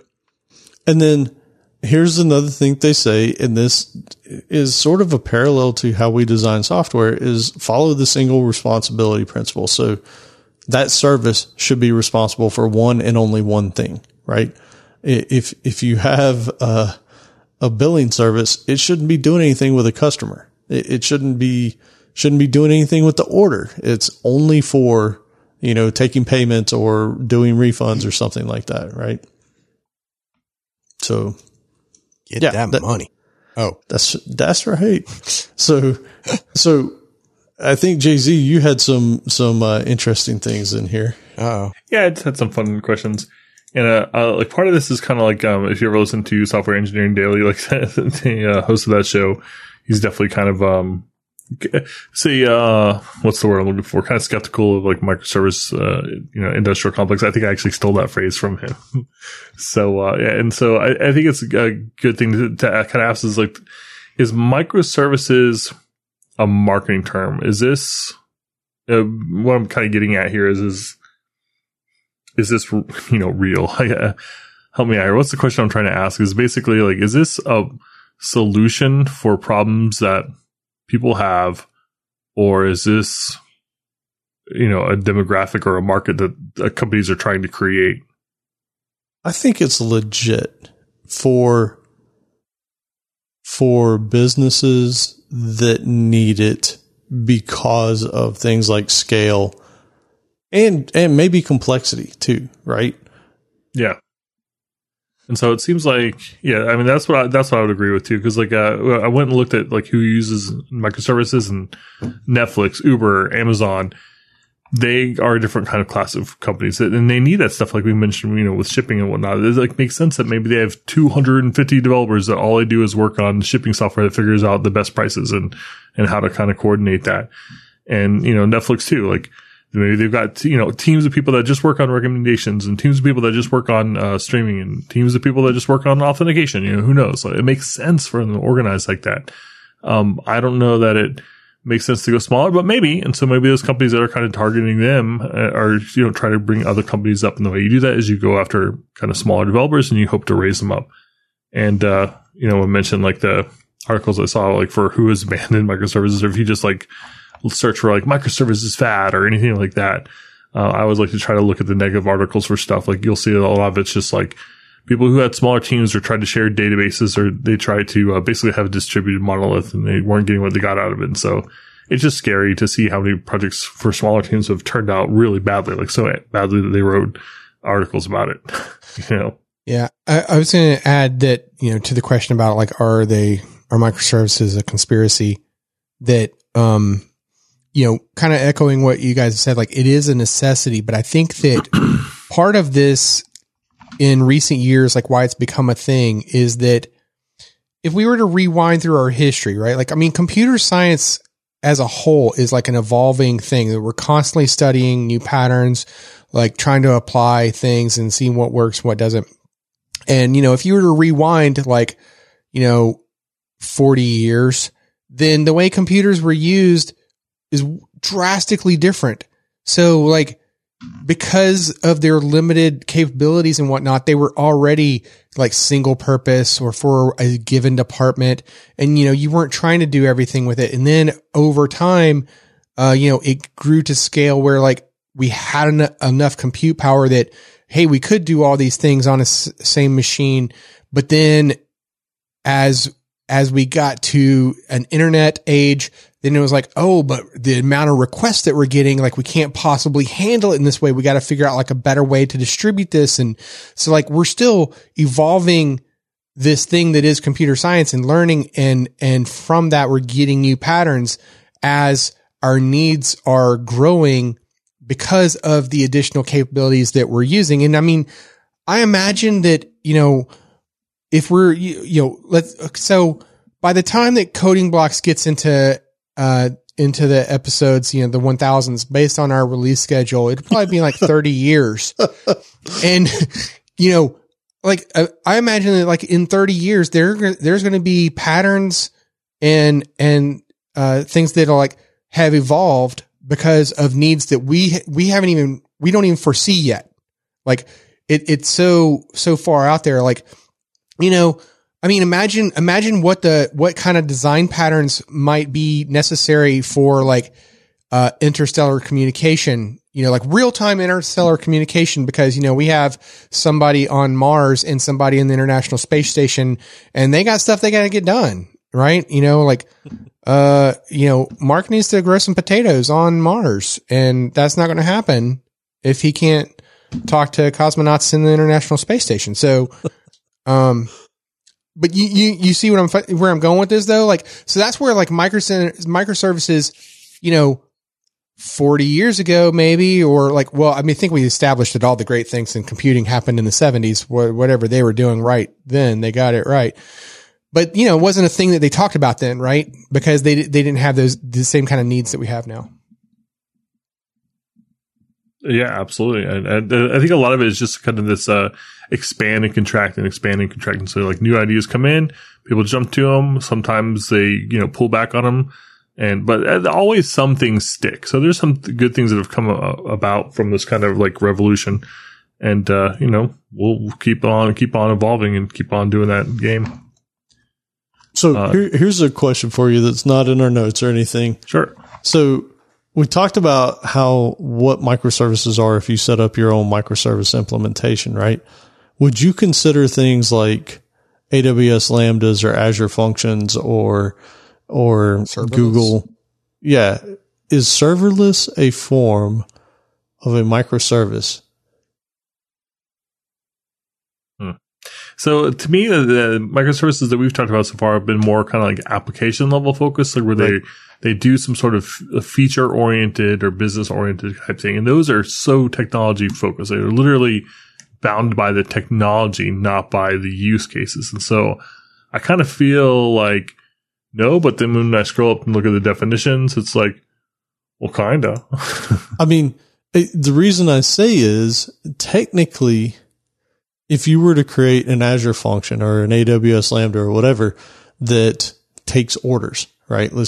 Or does billing. You can set up the function to do very specific things, right? Yep. And technically it's kind of stateless. It can work with, a messaging back end. Like, I mean, there's all kinds of things that you can do with them that technically they are just little services out there that will scale. And if you design them right and you're using the queuing systems and stuff right in the various clouds, you can almost make an argument that you're getting the benefit of microservices without having to manage the crazy implementation and infrastructure that you'd have to do on your own. Yes, I guess that's the answer, is like they can be. If you have them share a database, if you have them not be independently deployable because they're all tightly coupled, then no. Right. Okay. But it does seem like a good way if you're doing things right in those, with those services. You're kind of, I mean, I would think kind of, yeah. Like you've got you're a good step along that path. Yeah. Yeah. All right. That's interesting. I was kind of thinking, like, to your question, well, if it was like, if you had a serverless function, hey, am I microservices? But like, I think we decided like it wasn't just one thing. Like, I think part of the definition from earlier in the episode was multiple things. Right. They would have to. So I was like, okay, well, I guess maybe if you were like stitched together multiples of these things that could version independently, then it could be. So really the answer is, I don't know, kind of, maybe, I guess. It depends. Yeah, if you set it up right. Yeah. Yeah. Because you could still you could have a serverless function that could still be like tightly coupled to something. Oh, totally. I'm sure, like. Absolutely. I mean, I think, okay, like case in point, like you did one for, as part of a talk, if I remember correctly, on, where you were scraping Libsyn, but you were, in that kind of way, you're kind of coupled to whatever Libsyn was doing. So your thing could definitely break, if Libsyn changed their UI. Right? Yeah, I wouldn't have called that one a microservice. I guess if I were to stand up 3 different Azure functions, like going back to the order thing earlier, one that does billing, one that does the order placement, one does shipping, you could totally set up those functions to where they just shoot off a message in Azure, right? In the Azure queues. And one of the things that's really nice about functions or any Lambdas in most of the cloud platforms is they can be reactive. You can say, hey, fire this function based off some trigger.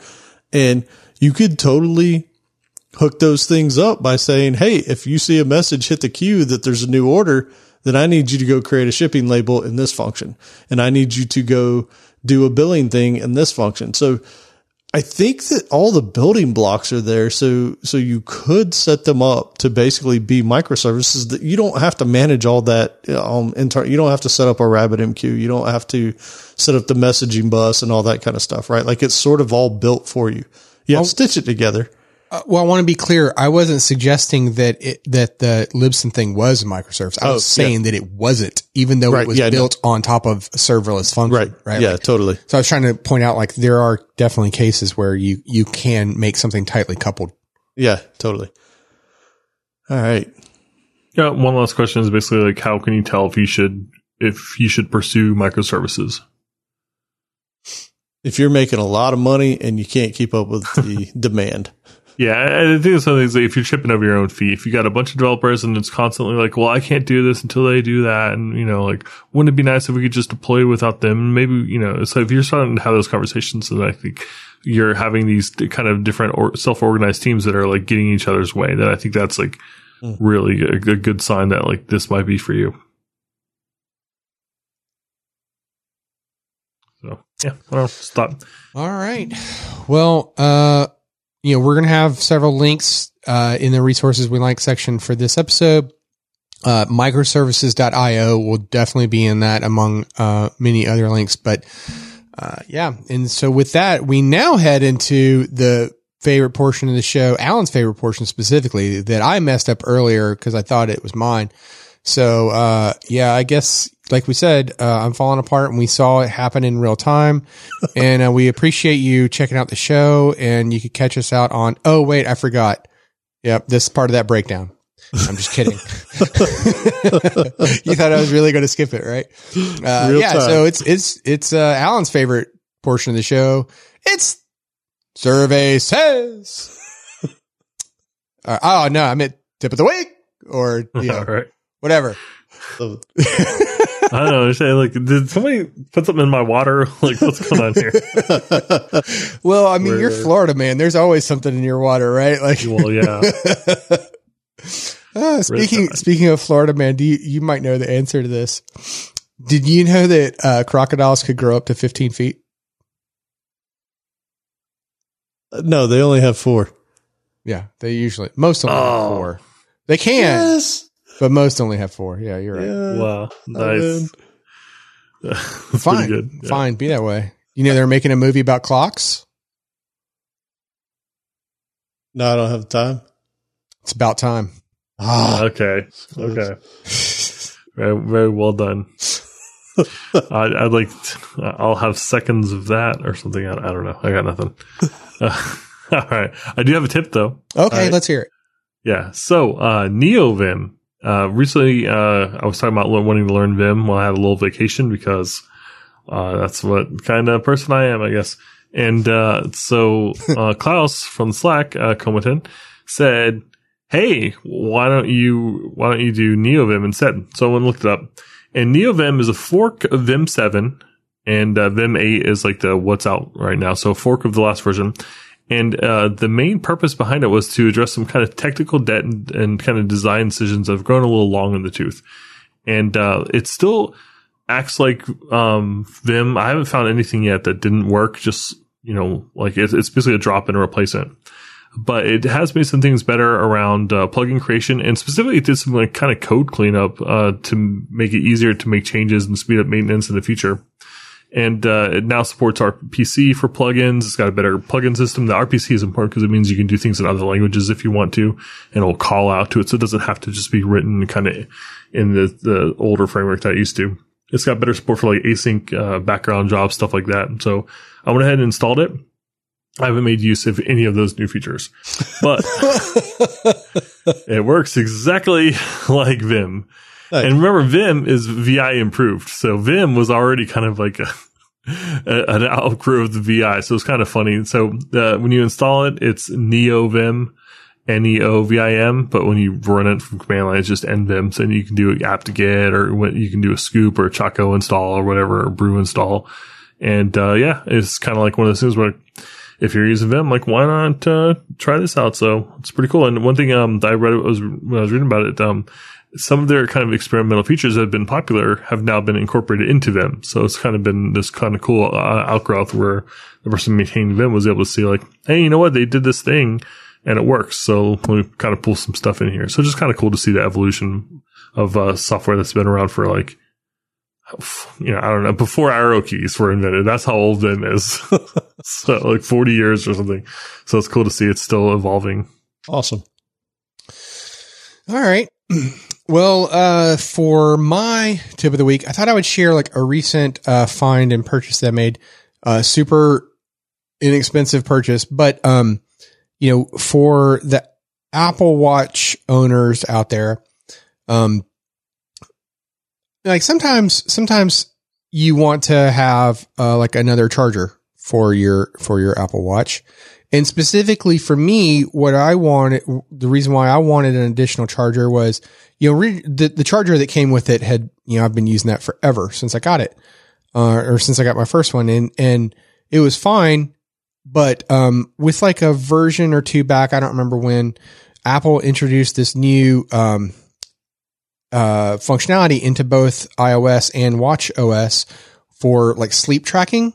And then it was like, okay, well, when do I ever have time to charge my watch? Cause, previously I would charge it while I was sleeping, and I've gotten into wanting to like understand, like, okay, what are my sleep patterns?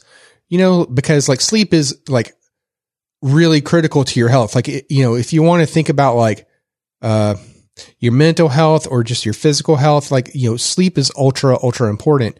And it's definitely something that I have never put a priority on, but I want to try, right?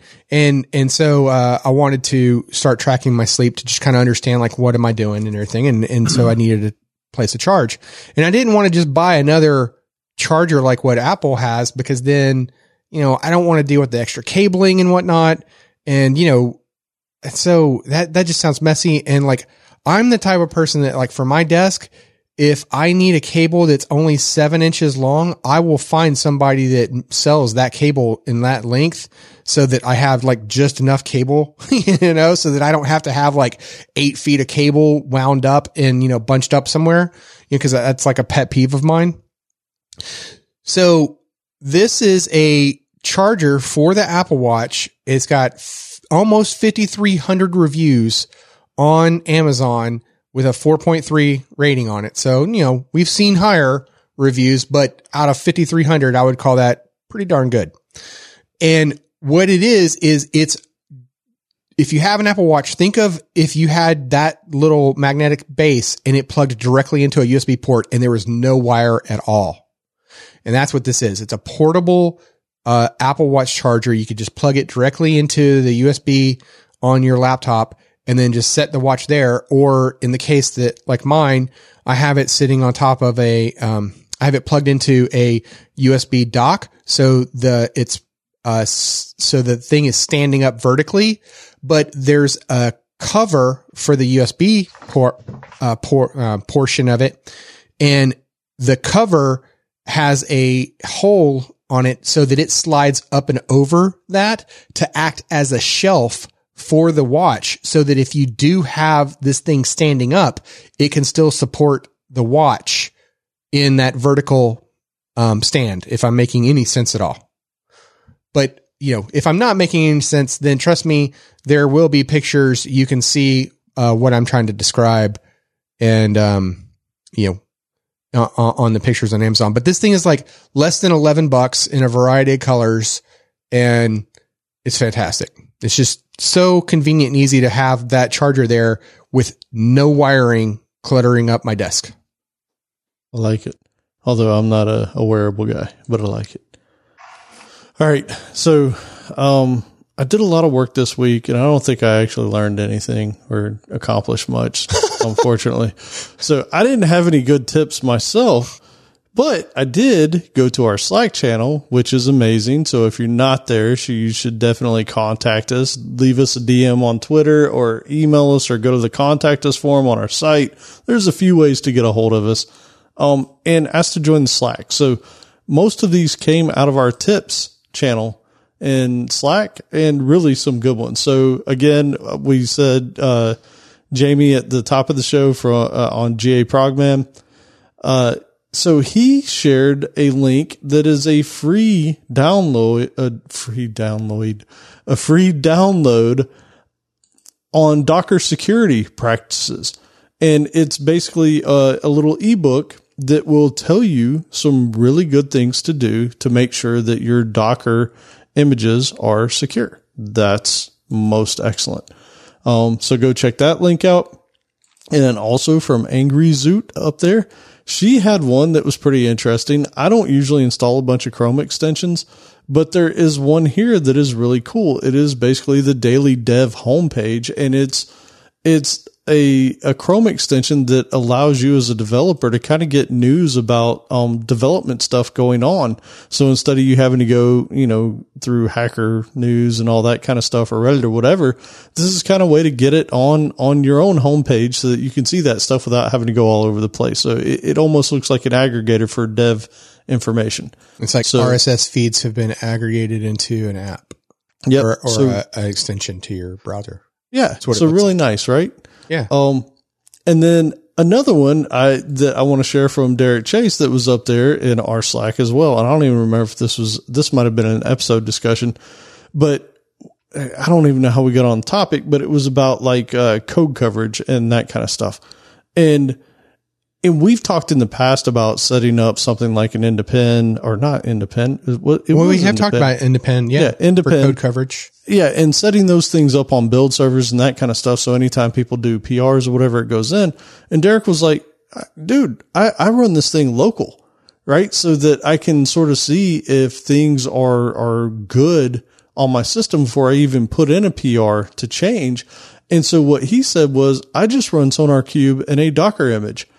And if you go to the link I've got here on Docker Hub, then you can actually see that they've got it set up to where you can mount some volumes, do your SonarQube stuff after your builds, and you're good to go. You can get the reports and everything right there. So, I thought that was a really good tip, right? Like you don't necessarily have to go through all of it on a Jenkins build or something like that. You can do it locally and see that stuff. So, and SonarQube is something we've talked about many times. We should do an episode at some point. I think. Episode 61, episode 69, and episode 72. Yep. So, yeah, I mean, all three great tips. So go check those out. I mean, again, those are from members of our community that are constantly sharing and just giving great information out there. So thank you. There's an implicit tip there that you didn't call out, which is like, Alan got all of these from our Slack community. So yeah, I did if call you're that not out. already, well, what I'm saying though is the tip, wait for it. Oh, is that if you aren't already a part of our Slack community, you should become a part of our Slack community, and then you don't have to wait for Alan to find these and say them on air as a tip of the week. You could just be part of the conversation as it happens. Totally. It is really an amazing group of people there. We are fortunate to have virtually met them, and we really do appreciate it. So I guess you could go find some go to codingblocks.net/Slack and then be disappointed when the app tells you that you need a certain domain in order to get access to it. And then you can send us a tweet or an email and say like, hey, what do I got to do to get access to that? And then we'll just reply back with an invite sent. Right. So, there's your easy button for that. Well, speaking of easy button, there's a link on that page now that you can click to send yourself an invite. Ooh. Well, actually, I mean, it just flat out is an invite link. So I like it. Oh, you did works. get it to work. You fixed it. Nice. Yep. So I think this link should never expire. So it should work. We should no longer have any problems. It's not as slick as the solution we used to have, which is now gone. But yeah, if you go to codingblocks.net/Slack, there's a big link right at the top that just says click here to invite yourself, and boom. Awesome. Jay-Z with that SLA meeting requirement. I like it. All right.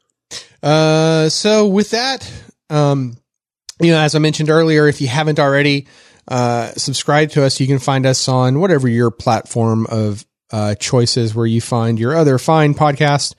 But, iTunes, Spotify, Stitcher are definitely some of the big ones. And as I asked earlier, well, I guess I should rephrase this. As I threatened you earlier, if you don't leave us a review at www.codingblocks.net/review, where you can find some helpful links, I'm gonna do it. I'm gonna unleash Alan or Joe next episode to do the beg, and then, you're gonna regret it. So like, save yourself the trouble and give a review while you can before it's too late. Trust him. Oh, geez. Coming to you live from WJZZ. It hurts. All right. I can't unhear it.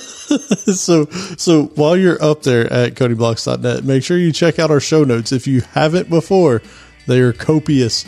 We have examples, we have discussions. Definitely leave a comment on things, say hi, whatever. And also, if you have any questions or feedback or anything, you can hit us up on Slack or go to the contact us page on codingblocks.net. And whatever you do follow us on Twitter at codingblocks and head over to codingblocks.net. And you find all our social links at the top of the page. Yeah.